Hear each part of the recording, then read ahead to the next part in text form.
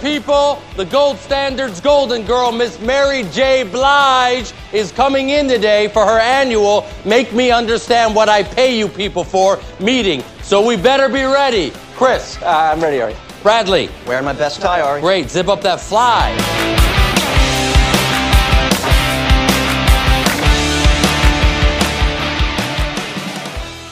Welcome back, everybody, to Oh Yeah, the Entourage podcast. I am your host, J.R. Hickey, coming to you from San Francisco, California. Good to be back on the West Coast. Had an incredible week in New York City. Saw Fraser Tharp. Tried to meet up with a couple other people that we were potentially trying to get involved with the podcast. Those things fell through. Such is the way when it comes to show business. I got a Twitter notification a couple weeks ago when I had Connor Toole on from some listener that was so friendly enough to say, hey, why don't you stop having your Bro Bible friends on and actually get someone from the cast on the show? So this week I have one of my friends from Bro Bible on, Matt Cohan, writer for the website for the past 5 years. Always been a little bit more behind the scenes, doesn't have a huge Twitter or Instagram presence. However, he's a funny, talented dude, great voice, great Boston accent, and a diehard Entourage fan. Came to the table with some good theories, a nice point of view, and that's the type of person I want to have on the Entourage podcast. If you don't think that I'm working week after week to get Jerry Ferrara, Kevin Connolly, Kevin Dillon, Jeremy Piven on, you're crazy. Of course I'm doing that. In the meantime, though, I'm going to continue to have some of my funny friends and comedians on. And if you guys have problems with that, I'm sorry. Go find another Entourage podcast. I don't mean to say that spitefully. I'm doing the best I can here. This is a fun show that brings people close together, and I've had nothing but a blast getting to know people and talking to people about Entourage. But sometimes I have to question just how seriously people are taking this. Anyways, end of my rant. Great episode. Matt Cohan. Check the guy out. Follow him on Instagram. Follow him on Twitter. We're going to get him more involved in audio and video content at Bro Bible. These last 4 episodes or so of Season 4 are some of the best in the show's run. Can't wait to break it down with some outstanding guests. Thank you guys for listening. Give me a follow on Instagram and Twitter at JRWillDoIt. Don't forget to follow the social media accounts at Oh Yeah Pod. And keep those reviews coming. You guys are being honest in the reviews, which I appreciate, and I'm just going to keep betting for them like the little podcasting whore that I am.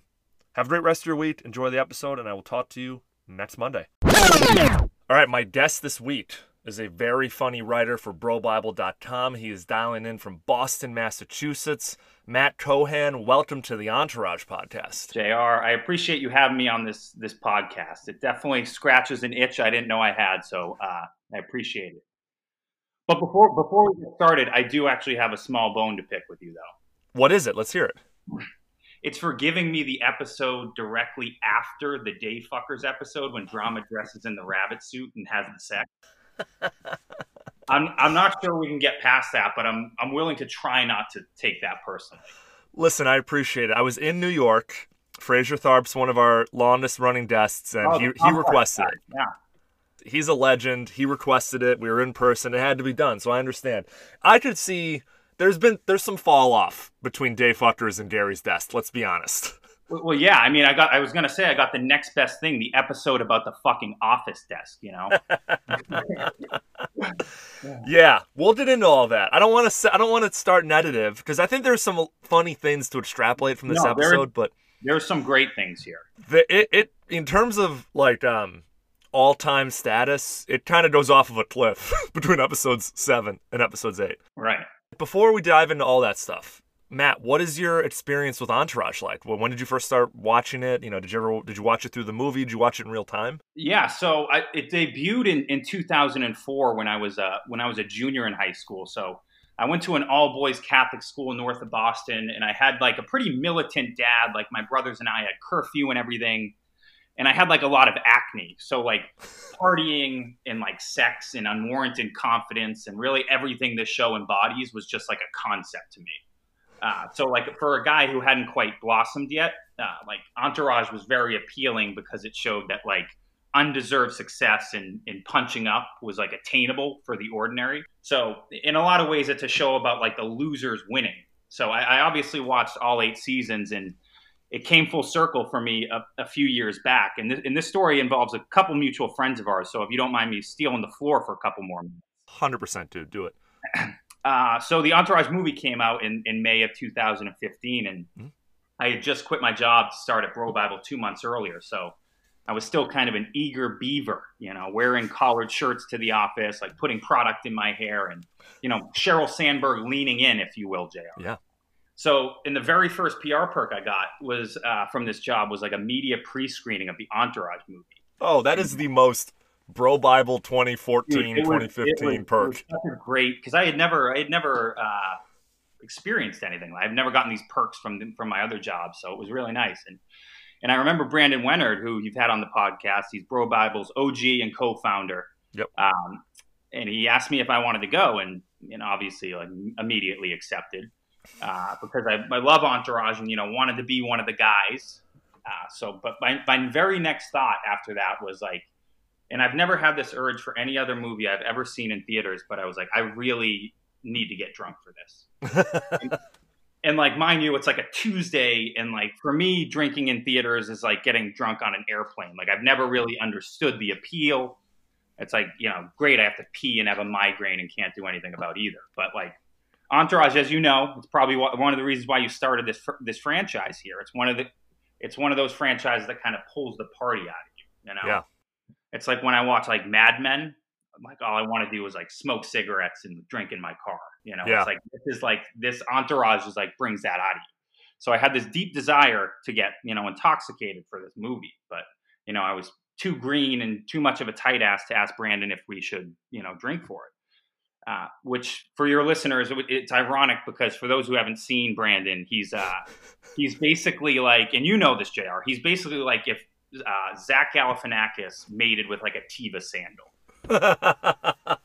He's somehow been to more Fish shows than days I've been alive. But the point is, he's probably the nicest, most approachable guy on earth. Anyway, I decided to be like a good little employee and keep my mouth shut. But as we're getting ready to leave, I'm like, all right, this is a lost cause. I see Brandon grab his phone, his keys, his wallet, and he opens up his drawer in his desk and pulls out a 2-liter bottle of Bulleit whiskey. Oh, perfect. I was like, at that moment, I was like, I have a future here. So Brandon, me, and Bro Bible legend David Cavucci, who you've had on this podcast as well. I mean, I'm lapping all the Bro Bible people. Everyone gets multiple appearances. You have to plug the brand. Yeah. So we sat there for 28 minutes or however long the movie was, pulling from this bottle. And JR, I'm not kidding when I say the only thing I remember from that movie is the very first scene. I'm not sure if you remember it, but the boys are pulling up to the yacht filled with beautiful women, and Drama like pulls away from his binoculars and he say, I may have to jerk it before I get there. Oh, it's like yeah, it's like they're like 12 feet away from the boat, and it was just like an incredible tone-setting drama line. But yeah, it definitely sets the tone. yeah, it sets the tone. But outside of that, I don't remember a thing. We could have like been watching Selma for all I know. Were you guys just pulling from one bottle of Bulleit, the three of you? It started to get really wet too, like the top of it. And I was like, this seems just like a burden at this point. And there were other like media types in there with like their notepads for like their Entourage think pieces, and like Brandon, David, and I are like just trying not to puke in our lap. So the three guys from Bro Bible are like, they didn't even bring cups with like mixers in them. They're just we didn't even have the audacity to bring cups. So what's funny is if you went to a screening now, like a press screening, is they'd fucking frisk you, and they definitely would take that off you. Oh wow, is that right? Yeah, I haven't been in a little bit. So I mean, granted, we got there before, so glad we did. Brought up some good memories. That's a great story with some great people that have been on this great podcast about this great show. Exactly. You couldn't have said it better myself. Let's dive into episode 8 of season 4, Gary's Desk. Do this every week, but it aired on Sunday, August 5th, 2007. Just the night before, San Francisco Giants outfielder Barry Bonds tied Hank Aaron for the most career home runs with 755. Just 2 days later, on Tuesday night, he hit his 756th career home run in the 5th inning of the Giants' game against the Washington Nationals at AT&T Park, passing Hank Aaron as all-time home runs leader. He was greeted at the home plate by his family, his teammates, and his godfather, Willie Mays. The man who caught the ball was identified as Matt Murphy, a 22-year-old from Queens, New York, who was a fan of the Mets and was on a stopover en route to Australia. He caught the ball, survived a near riot, and was given a police escort out of there. Quick recap of this episode, then we'll dive into the categories. While E gets a new office and tries to announce his position as Vince's manager, Vince and Turtle fight with Gary Busey over an antique desk with a rich Hollywood history. Matt, what was your favorite moment from this week's episode of Entourage? My favorite moment, I think it's got to be seeing Drama with his shirt off, like ready to be Gary Busey's easel. Please, Gary, do you have to throw it at me? You want him in close, working you over with brushes? We'll get to the details later. Guy. Keep your eyes straight, please. Don't look at the paint. The paint will be on you soon. Nakashi.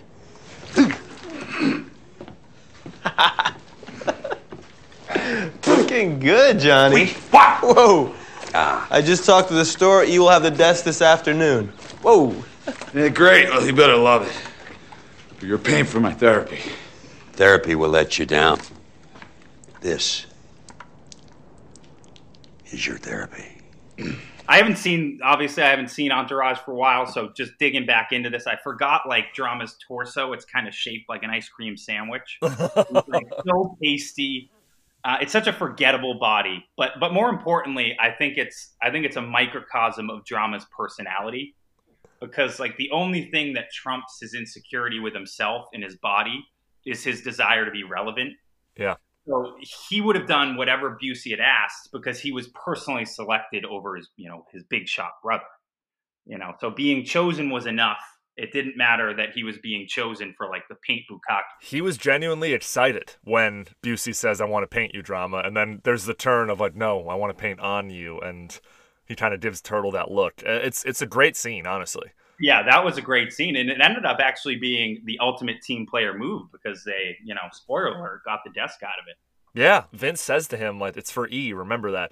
Drama standing there in like his early 2000s giant boxers, though, was hilarious to me. Like, I used to wear boxers like that because that was just kind of all that was available. And It's funny seeing that now that you have, we're talking about men's underwear 5 minutes into the podcast, but like now you got like a little more form-fitting boxer brief, something a little more breathable. He looks like he's wearing basketball shorts. Yeah, I mean, if I saw someone, in a gym locker room wearing like actual boxer shorts, I'd probably call the police on him. Yeah, like now. Yeah, I'd report them to like at least security at the gym or something like that. It's the least you can do as a citizen. My favorite moment is now. It's kind of a toss-up for me whether or not I liked the whole twins plot line and the Sklar brothers as characters. Like, it's not very memorable, but the actual scene when Ari finds out why they're fighting is pretty funny. It's a great performance by Piven. It's a great call on that one. Now, with that in mind, tell me, why in God's name is this happening? He fucked my wife, Ari. He did not. You did? You fucked his wife? As you? What? Did you pretend to be him? Or did she actually fuck you thinking you were you? You think this is funny? No, I think it's disgusting. I'm trying to figure out why she did that. I mean, if I were to cheat on my wife, it would be with like a busty blonde or an Asian with pointy nipples, but an exact fucking replica. Stop, Ari, we get it, okay? We're sorry, and we will work it out. There's nothing to work out. See what I'm dealing with here? You see this? Shut up, Lloyd. It's such a great question that you would immediately have in that situation, and it's the comedic high point of the episode. When he says that, like, you can see Piven's face. Sorry, Ari, if you should call him by character. Whatever. And he's just pulling back. And like it's like he got punched in the face. It was such such a good display of acting, and I forgot how good Piven was at that. Like just kind of, telling a story without actually saying anything. So that was good to see. You're watching the wheels turn in his head as he's like acting, which is what makes a good actor. You're like following the performance essentially. Right, exactly. That's probably the high point of that entire plot line, I'd say. Yeah. Matt, what was your favorite bros being bros moment? This one was pretty obvious for me, because I think it resonated with my friend group here. It's when the boys walk into E's shitty new office, and Drama goes, Well, it doesn't exactly scream I'm Vincent Chase's manager. No, it screams I'm Johnny Chase's. Why do I gotta get abused when we're trying to abuse him? It's just for a laugh. with every ball busting friend group, there's often this tacit understanding that like when one person screws up or puts himself out there and fails, he gets ganged up on. You know, until he's lost all dignity and it traumatizes him for life. And then only then the shit talk can be divvied up between everybody else. So I can completely empathize with Drama here about getting hit with that friendly fire when all they were trying to do was hate on E. Yeah, it's like that pile-on mentality. And you sign up for that in a friends group, but you open yourself up to criticism at all times with every new move, every new outfit, every new decision you make.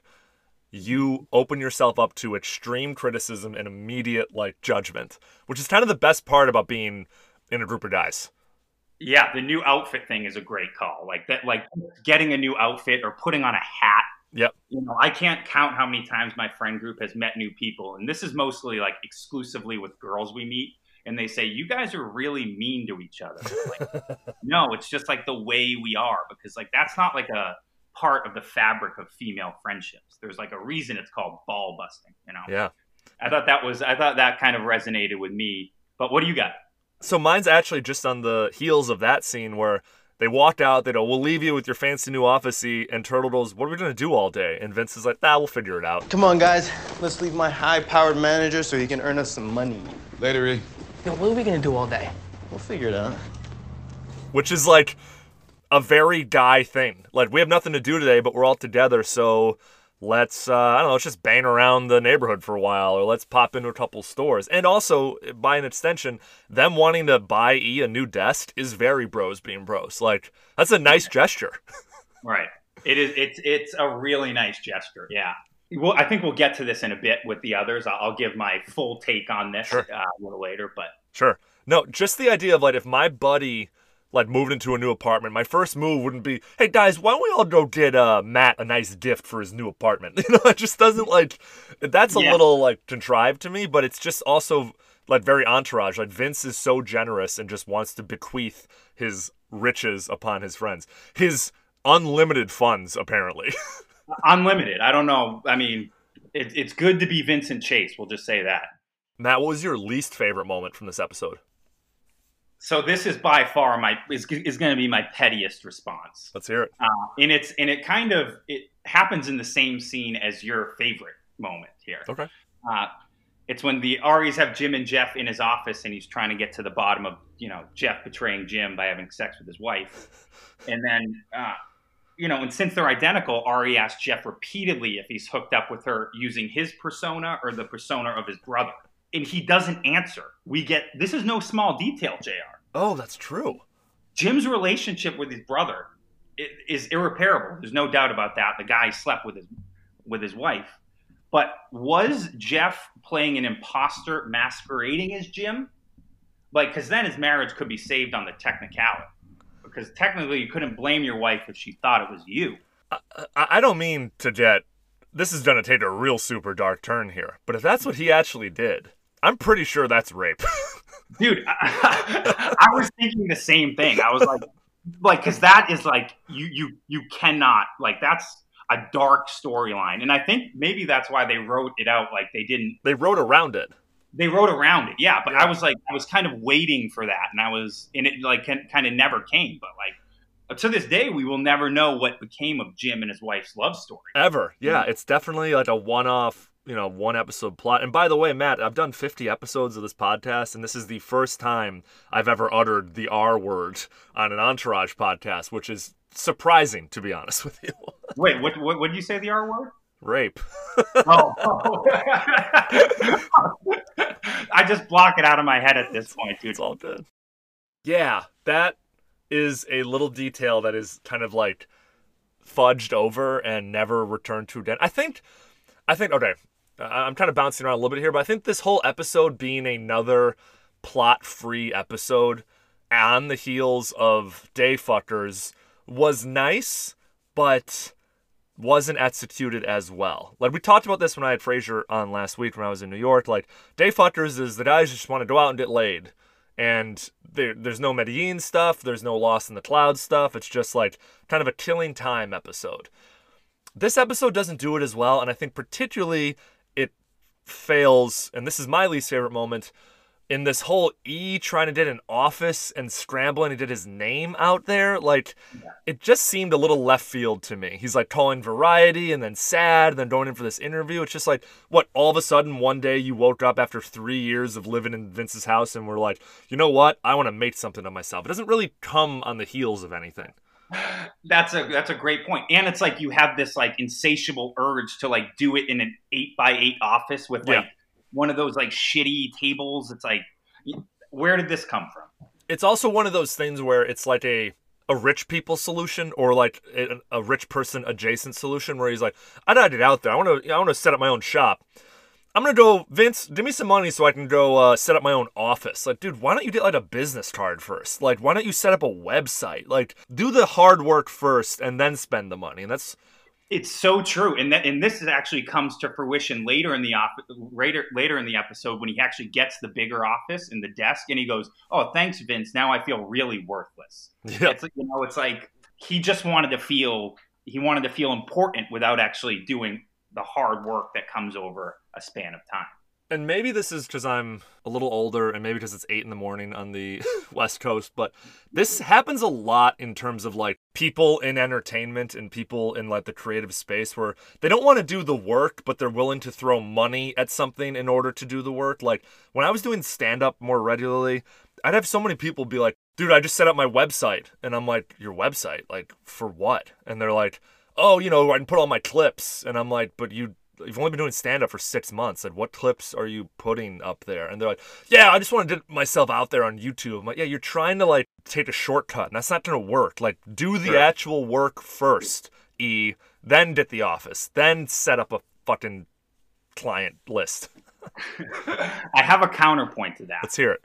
Because it's like, yes, I agree with you. In principle, that should be the way things get done. But like, let's take that bad baby. That she was on Dr. Phil once, said she hated her mom, wanted her to die. And in the next year, she's a multi-million-dollar recording artist. It's like, you just need that one. Like, if you make one video or something, and like, it's so accessible now, like, that everything is like, oh, you're going to get on Ellen because you made this one funny video. It's like, you can get that break now that might have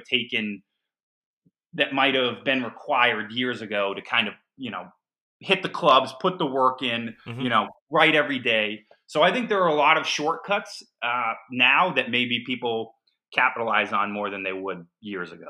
You know what? That's a fair point. And I think it's only specific to stand-up comedy where it's viewed as like, you're not doing the actual work. You're doing all the like fluff work around the thing. But you're right. I always say the greatest thing about now, this time period, is that if you want to create something, you can just fucking do it. Whenever someone DMs me and goes, dude, how do I start a podcast? I'm like, you just buy a microphone and start talking into it. And then you can put up on the internet and see if people like it. Like it isn't rocket science, and there's something interesting about how like when I was 20 years ago, when I was like a kid in Chicago, like I couldn't do that. I didn't have access to the entire Colorado River of the internet, like rushing people past me to try to get their attention. Like, it's interesting. Are you still doing stand-up? That's a good question. That's it's on the back burner for sure. I think my day job and this and some other projects I'm working on have taken up the majority of my time, as well as I just got married, so I had to dedicate some of my time to my new wife. But man, you're just a jack of all trades here. I'm trying, man. I'm trying. I hope people can see that I'm trying. That's what's most important. It comes out. You got a great podcast voice, and you're an intelligent guy. So thanks, dude. Dude, you have a good podcast voice. We're just gonna bro out here for a minute. Like, I'm genuinely like, you need to do more like on video, on camera, on audio content. Like, thanks. Brandon alluded to that, and I was like, all right, let me see what this guy's got. And in the first 20 minutes, like, I'll back you. Yeah, I constantly teeter between like I'm not a tweeter. Like I constantly teeter between like doing my work and then like living online. Mm-hmm. And like I have a girlfriend now who is on me constantly about like, why are you checking your phone? Like, why? And like, I don't have an answer. She's like, can you just be present? And I'm like, no, this is more important than you, our love. You know? Like, so I don't know. I know I need to do more of that, but like, it's just doing it. Like you said, it's just doing it. And I don't know, maybe I haven't convinced myself yet. Well, I think that's a little bit more of a healthier mindset than the fucking sick addict that I am, like checking every single thing at all hours of the day, and my poor wife just resigned to it. I don't know. Maybe that's once I get my girl, then like once I get her to like accept it. So she was really pumped that like I was going to be on this podcast. Nice. Because this like lent credence to like, and then I'm like, no, I have to do this. And I was like watching Entourage in the other room, and I was like, babe, it's for work. Yeah. Oh yeah.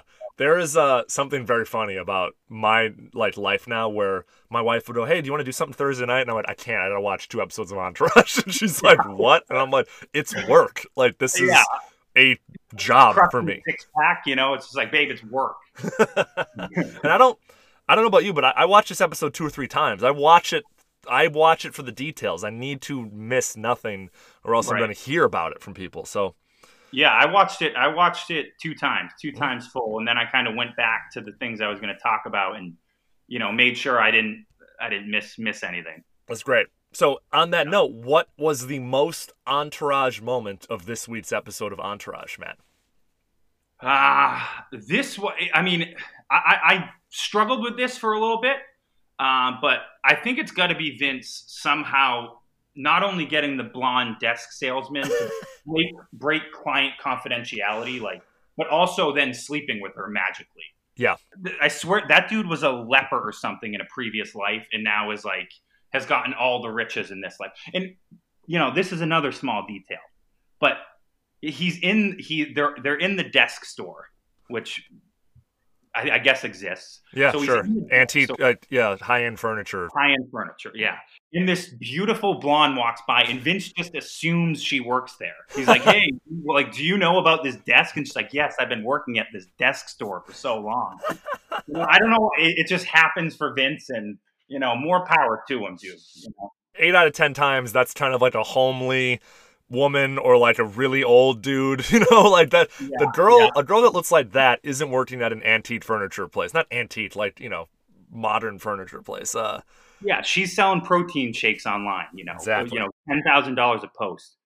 We can talk about that when we get to, you know, how this episode would be different. I guess mine it's very similar, where we have the same wavelength here. Just that whole scene, like the desk costing $42,000. Mickey Rooney sat at it in Breakfast at Tiffany's. The guy walks by. He's like, oh, actually, it's De Niro's desk, too. And the hot sales associate.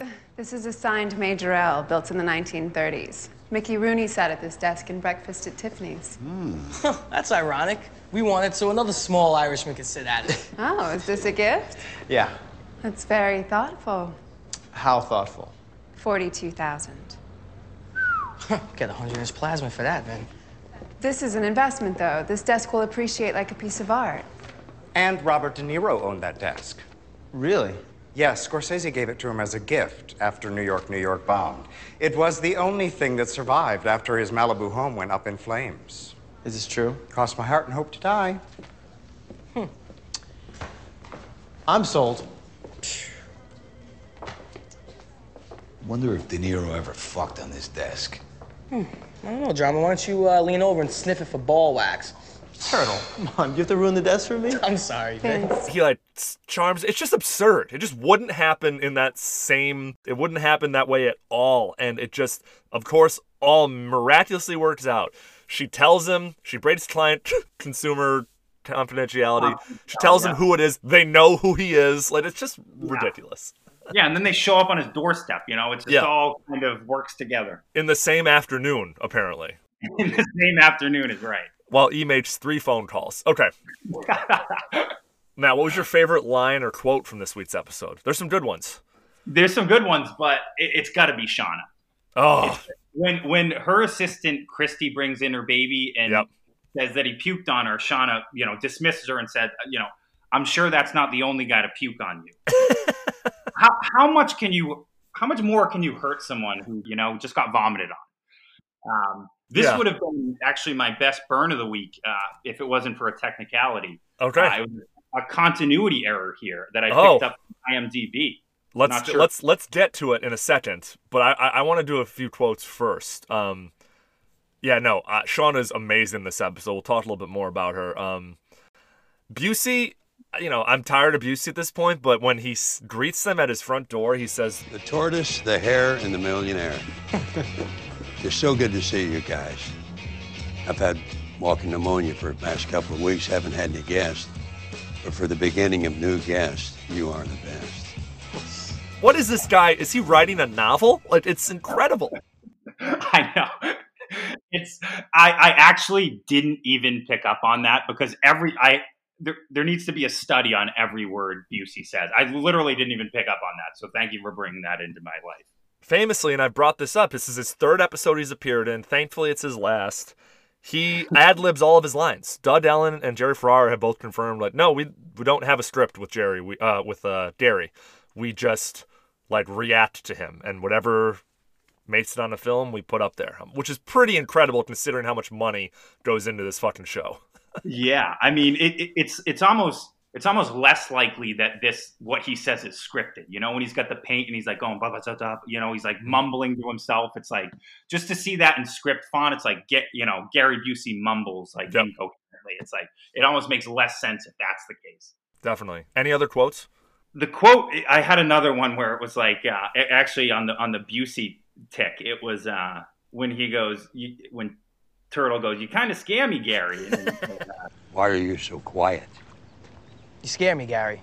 It's your reflection in the mirror that scares you, Turtle.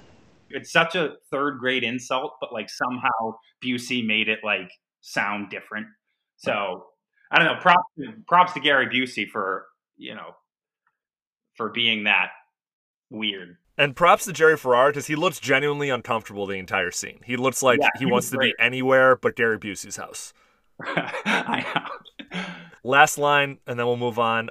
They're talking about the desk, and Drama goes, "I wonder if De Niro ever fucked on this desk." And Turtle goes, "I don't know, Drama, why don't you lean over and sniff it for ball wax?"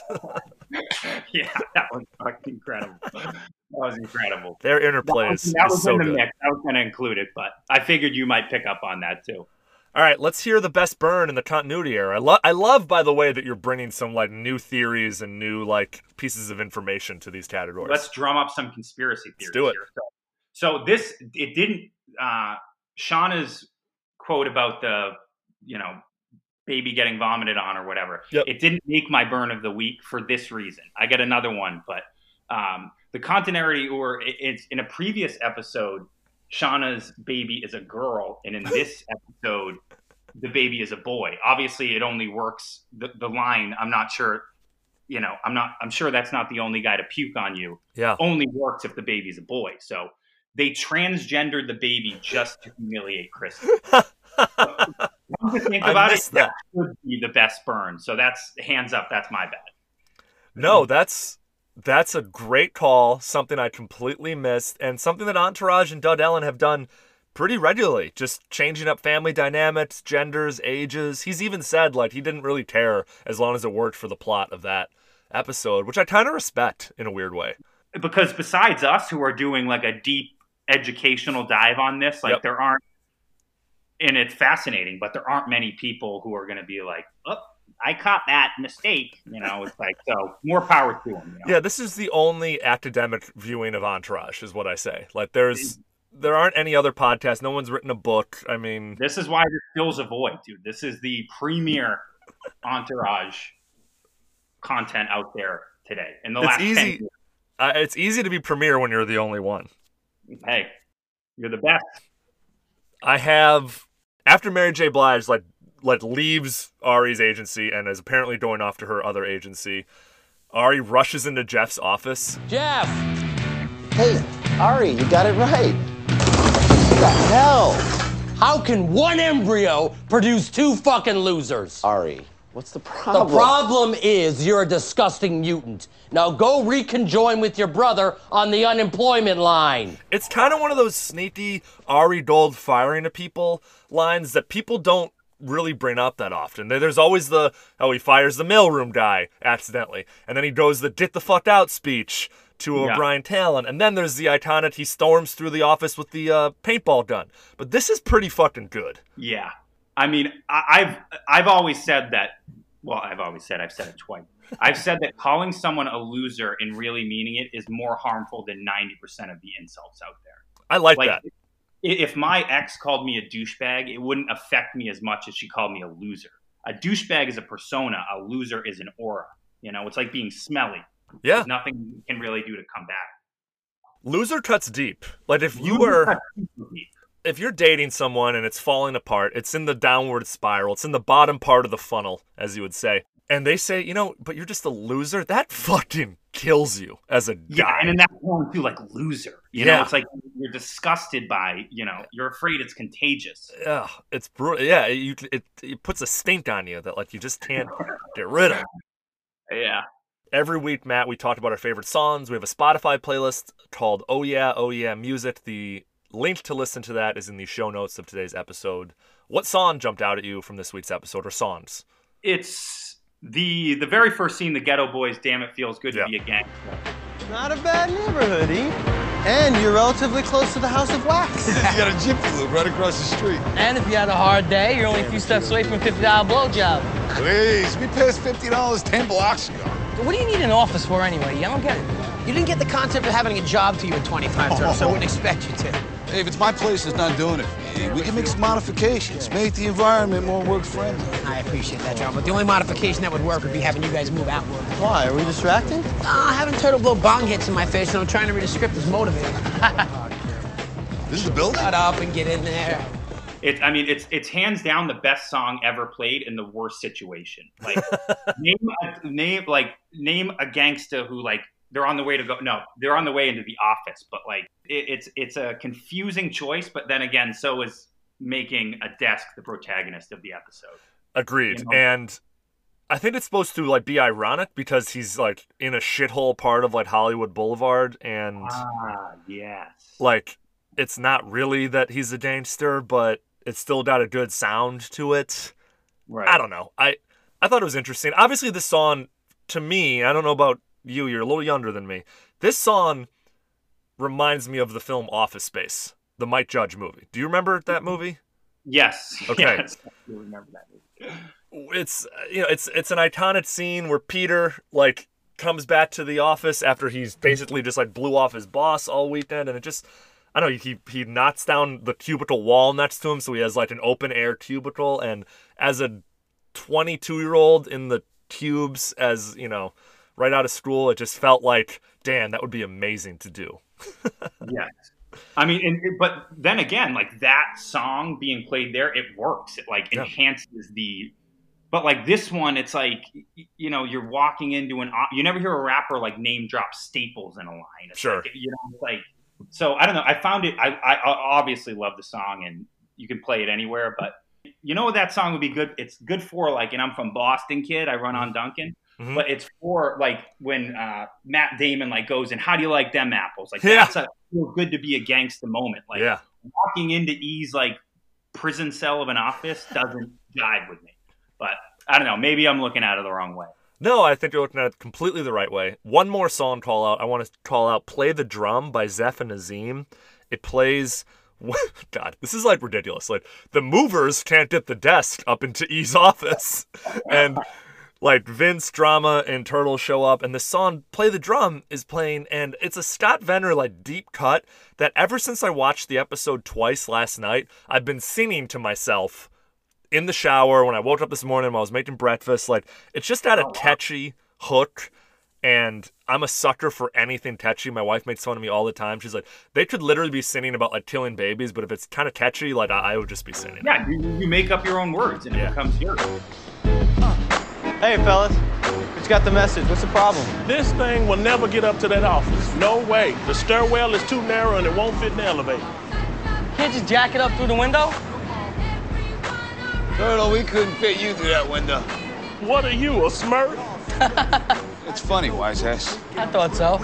Sorry, Vince. It's a one-piece desk. The only way you get that bad boy up there is if you cut a hole in the roof and helicopter it in. How much would that cost? It's a joke, Smurf. Any other suggestions?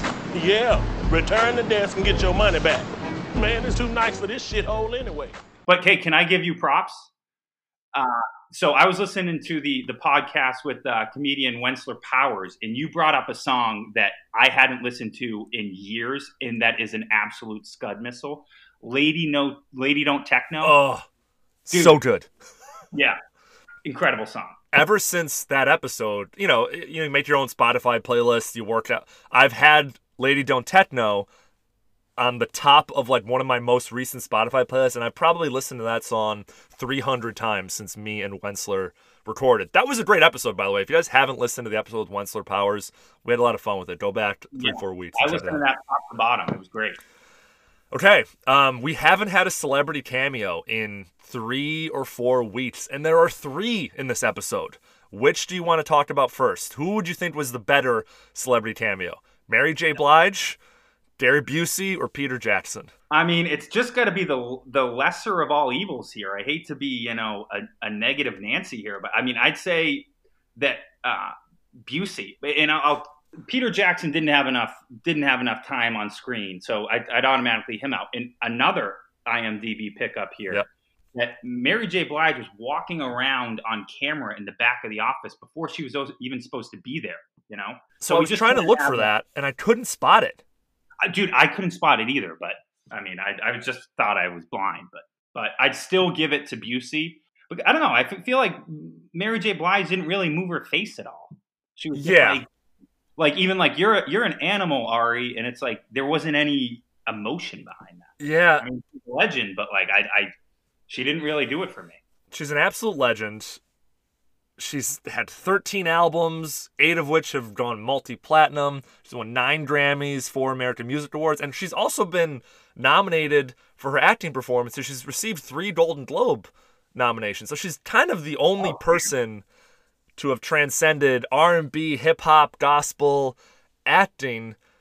In 2010, she was ranked 80th on VH1's list of the 100 greatest artists of all time. Dude, this woman is a legend. She's known as the queen of R&B and the queen of hip-hop and soul. But she might not be that great of an actress.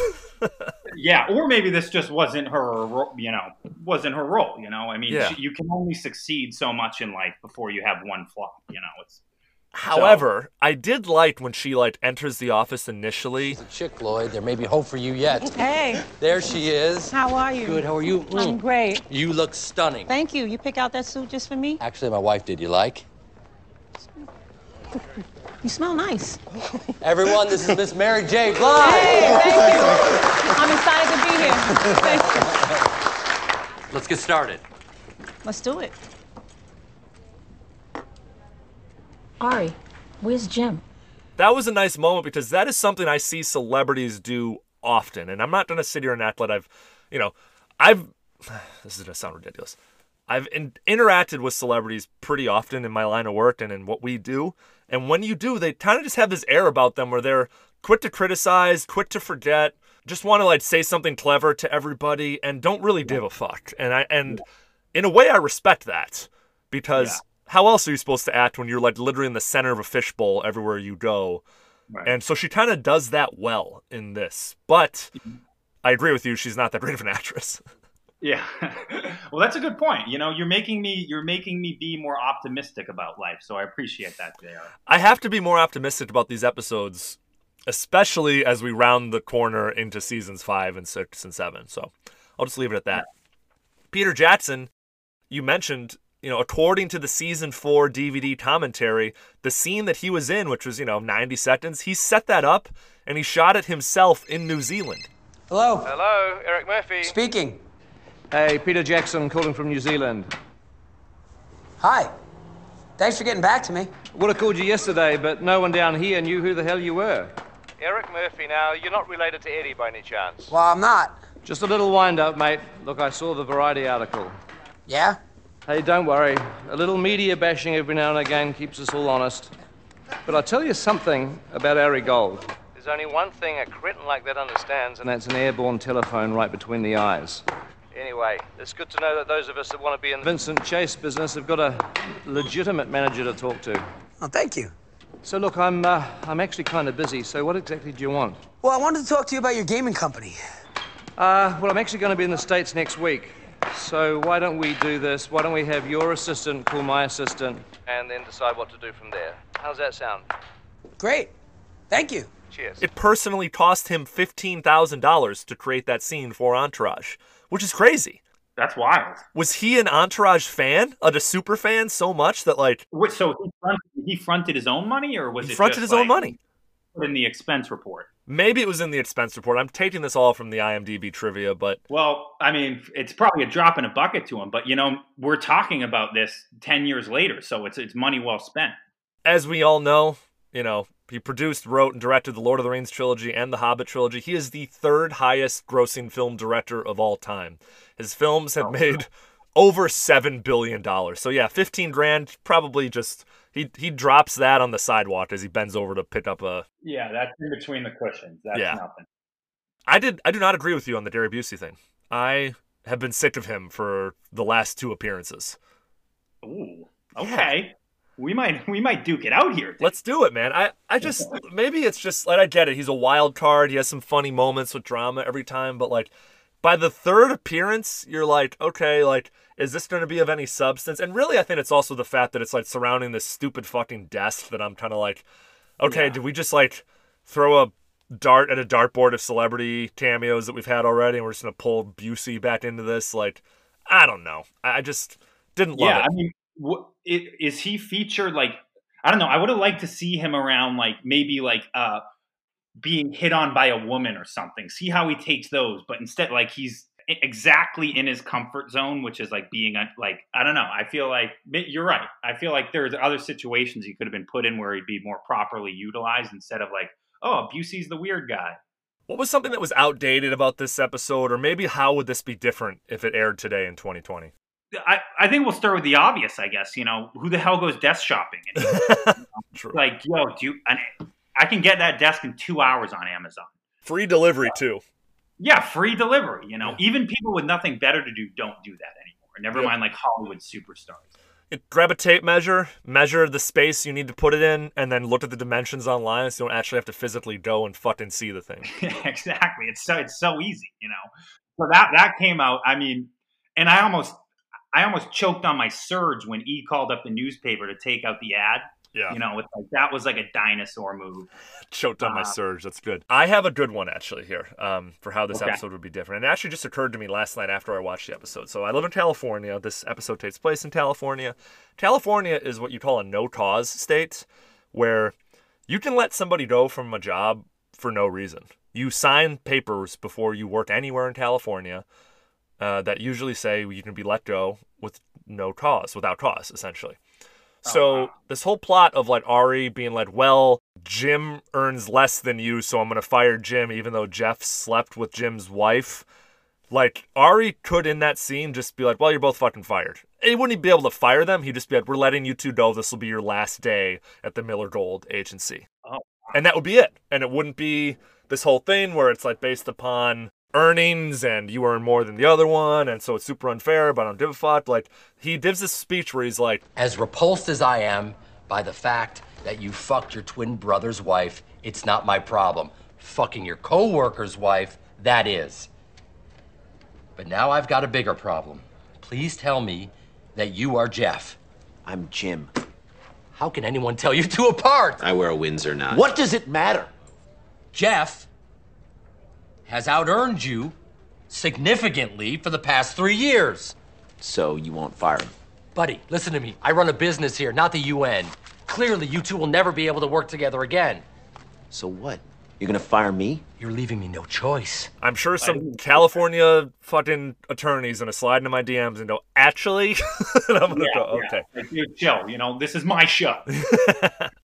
Faces in the crowd. A couple of faces that are just in the backgrounds, play bit parts that I want to throw out there. Matt, did you ever watch Community? No, I've heard it was funny. I haven't, though. Community is one of the more underrated, like, lost broadcast sitcoms of the mid-2000s that was created and written by Dan Harmon, who does Rick and Morty, which is very popular now. So it's very, very funny. It's got a very funny cast of characters, and one of them, Yvette Nicole Brown, is in this episode as the Daily Variety agent that calls to take out the ad. Daily Variety ad sales, can I help you? Hi, I'd like to take out an ad in tomorrow's paper announcing my company. Okay, no problem. I need the name of your business. The Murphy Group. The Murphy Group? You like that? It's okay. What do you do? I represent Vincent Chase. Ooh, I liked Aquaman. Cool. But according to the SAG database, Ari Gold represents Vincent Chase. Well, I'm his manager. Oh, that's nice. Who else do you represent? Just Vince. So why the group? I thought it sounded good. What, it doesn't? There was a group in mine. Well, whatever, I'm gonna go with the group. What do you want the ad to say? The Murphy Group is proud to be representing Vincent Chase. Okay, but we need confirmation that you actually manage Vincent Chase before we could use his name. What kind of confirmation? Client management papers, perhaps? Well, I don't have those. You represent Vincent Chase with no papers? Yes. Do you think that's smart? Look, what else can I do to confirm? You can have Ari Gold's office call us because we know who he is. And then one more. The delivery man of the desk, Wendell Middlebrooks. Do you recognize him from anywhere? Wendell Middlebrooks. Yeah. No, and this is my least strong category because I'm not good at like, oh, I know that guy from. No worries. So you're gonna have to burden this. Sure. Wendell Middlebrooks. He's like the big kind of like comedic African American guy who keeps calling drama a Smurf as they're asking him about the desk. Wendell Middlebrooks was famously in the Miller High Life ad campaign where he would just show up with a big case of Miller High Life and he'd go, "That's living the high life." Incredible, like, commercial actor, legend. Good to see him getting, like, paid premium table work here. Sadly, passed away in his home of a pulmonary embolism at the age of 36, 4 or 5 years ago. So, God. super sad, yeah. How long ago was that after he appeared in this show? 8 years. So he went on to continue to work, and I think most people will remember him from the High Life campaign, and that's how I know him, especially working in TV advertising. It's kind of a legendary campaign. Those at home, pour one out for Wendell, baby. Pour a High Life out. Sixth man, who are we diving it to? I'm gonna go Shauna, dude. She was a boss bitch in this episode. She appeared for like, all we can hope to do in this life is make the most of our time. Yep. Shauna appeared in this episode for 12 seconds and killed 2 people. First, she's walking in with the pantsuit, the red lipstick, the matching heels. True tour de force. Yep. Then she rips E, calling him the Roto-Rooter man because he called up and tried to get an ad, which was hilarious. I laughed at that. And then the baby comment. So 2 murders in like 8 seconds. It's a full day's work. Congratulations to Shauna for your 6th man award. We are 100% on the same page. It's Shauna. She's back. It's been nearly like a full season since we've seen her. And I think that's because of her real life pregnancy. And dude, to be honest, Debbie Mazur looks incredible. She looks like she's been doing Pilates 3 times a day for a year. Yeah, she's got a certain sex appeal too, and that like kind of like lisp. It's super endearing too. She works what she's got like to perfection. So Hello? Please tell me you're not the idiot that's been calling Variety trying to take out an ad. This isn't happening. Do you really think that if someone calls the press and throws Vince's name around, that I'm not going to hear about it? Look, I'm not trying to keep it a secret, Sean. I'm just trying to get my name out there a little bit. By taking out an ad? Who are you, the fucking Roto-Rooter man? You want your name out there, you call me. All right, Shauna. Well, now that I have you on the phone, I'd like my name out there a little bit. Ask me nicely. Shauna. Go to Variety. Ask for Jackie Stone. She'll be there till 4. She'll do a press release on you, ask you a couple of questions, write a few sentences. We'll take you 20 minutes tops, and it won't cost you a dime. Wow. Thanks, Shauna. Where's my fucking kid? He threw up on me. Oh, relax, Christy. I'm sure he's not the first guy to puke on you. It's Shauna, for sure. What was your favorite Johnny Drama moment this week? My favorite Johnny Drama moment, this is a side note, but him wearing that Benny the Jet Rodriguez Henley with the clip art motorcycle on the front, I just couldn't get past that. It was just such a tough look, tucked into his jeans. I think I mentioned these, there were a couple drama moments I mentioned before, but another one was just, I always love hearing, Johnny boast about his, modest career accomplishment. Fresh. Relax, he's just a little press. It's his first real press visit, and he's nervous. Yeah, I remember my first piece of press. Backstage West. I couldn't get an audition to save my life. Until my groundbreaking role as Lenny. Headline on page 14 read, "Of mice, the man known as Johnny Chase. Did they dub you Candlelight Dinner Theater's biggest and best retard? Fresh turtle. It's so minuscule compared to his brother, but like he loves what he's got, and like it's an endearing quality. So good for you, Johnny. Dude, he should, because in any other group of friends, if he didn't have a movie star older brother, he'd be the famous guy. He would. I know. He's the Donnie Wahlberg, you know. It's like he's had a career for himself, but Mark Wahlberg wakes up at 3 a.m., you know. You can't do that. Instagrams himself working out in the middle of the night for some reason. For some reason. Why? I don't know. One last drama line when Busey proposes, "I want to paint on you," and Vince goes, "Come on, Johnny, it's for E." Drama goes, "I don't know, bro. I've got tiny pores. I could suffocate," which is typical neurotic, like nervous drama. You know, didn't on the neurotic, a good way to put it. Who besides Vince won this episode, Matt?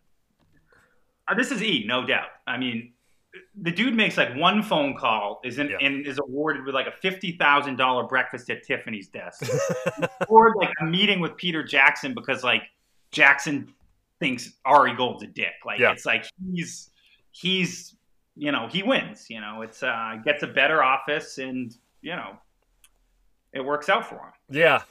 Finally, he decides to work for one day. He gets a new desk, a new office, and the Peter Jackson meeting all set up from a couple phone calls. So he's firing on all cylinders. He wins the episode. He doesn't get to sleep with the desk saleswoman, but you know that's Vince. Vinny wins every week. Vinny wins every week. Yeah. Was this an A-list episode, a B-list episode, or a D-list episode, Matt? You can do pluses or minuses too. Okay, so no Sloan. No Miss Ari, no real baller moments, no face-to-face interaction with Ari and the boys, very little substance abuse. You know, and if you had told me that this episode was going to open with the Ghetto Boys and feature Busey, Mary J. Blige, I was like, I would told you, like, I hope they don't make it about a desk. You know? And so this episode was underwhelming, like, even for a guy who, like, just entered this because I was coming on the podcast. I'm going to go... I don't want to say D. I'm going to go a C minus episode. Okay. Yeah, it's flirting with a D though. It's got some stuff that doesn't pan out. It's got some stuff that only exists in this episode. And when you think about the rewatchability of Entourage episodes, this doesn't even crack the top half. Yeah. I might go D+ for that reason, to be honest with you, dude. Like, wow. I'm harder on it though. I have to be. Yeah, you got to be harder. Yeah. What character in your own real life entourage are you closest to? This is I wrote this down because it's tough to say, but I'll list a quality of each I like aspire to emulate. That All right. I'd want E's. You know, we were just shitting on E's work ethic this entire time, but I mean, it's all relative. E's work ethic and baby mama Sloan. Sure. Vince's olive skin and his cosmic energy that, you know, somehow everything always works out for him. Lloyd's ability to take constructive criticism. Turtle's collection of sports and weed paraphernalia. Drama's calves. And Ari's, like, lexicon when he's angry. I mean, I can never find the words when I'm upset at someone to, like, body bag him on the spot. Sure. And so he's so good at that, being, like, you know, making people think about the insults for a while in the heat of the moment, and I think that's a good quality to have. So that's who you aspire to be, right? But who are you in your own real life entourage? I guess I'm drama. Like, I think I get it. I don't know. I feel like I bring a lot of like, I'm the butt of a lot of jokes, but in like a endearing way. Like, people know I can take it, and people know I can dish back. That's great. So like, people are very easy to which I think is nice. You know, I think it's right where I want to be. Like, I can take it and I can dish it, you know. Yeah.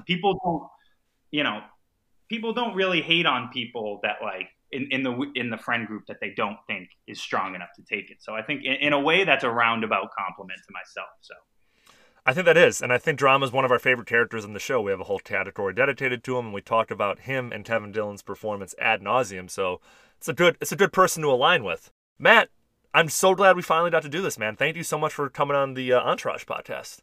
JR, you're doing God's work. I appreciate it. Where can the listeners follow you, find you, read your writing? Follow me on BroBible.com.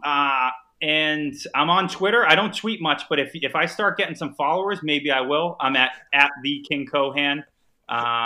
And then, I'm on Venmo too. Matt Cohan, if you want to send me $5, it's cool. If I get some followers, I'll start tweeting more. I think it's the other way around, pal. You got to start tweeting more. You know? I love it. Dude, thanks for joining. Let's get together next time I'm on the East Coast, and let's do this in person. Let's do it, brother. All right, thanks.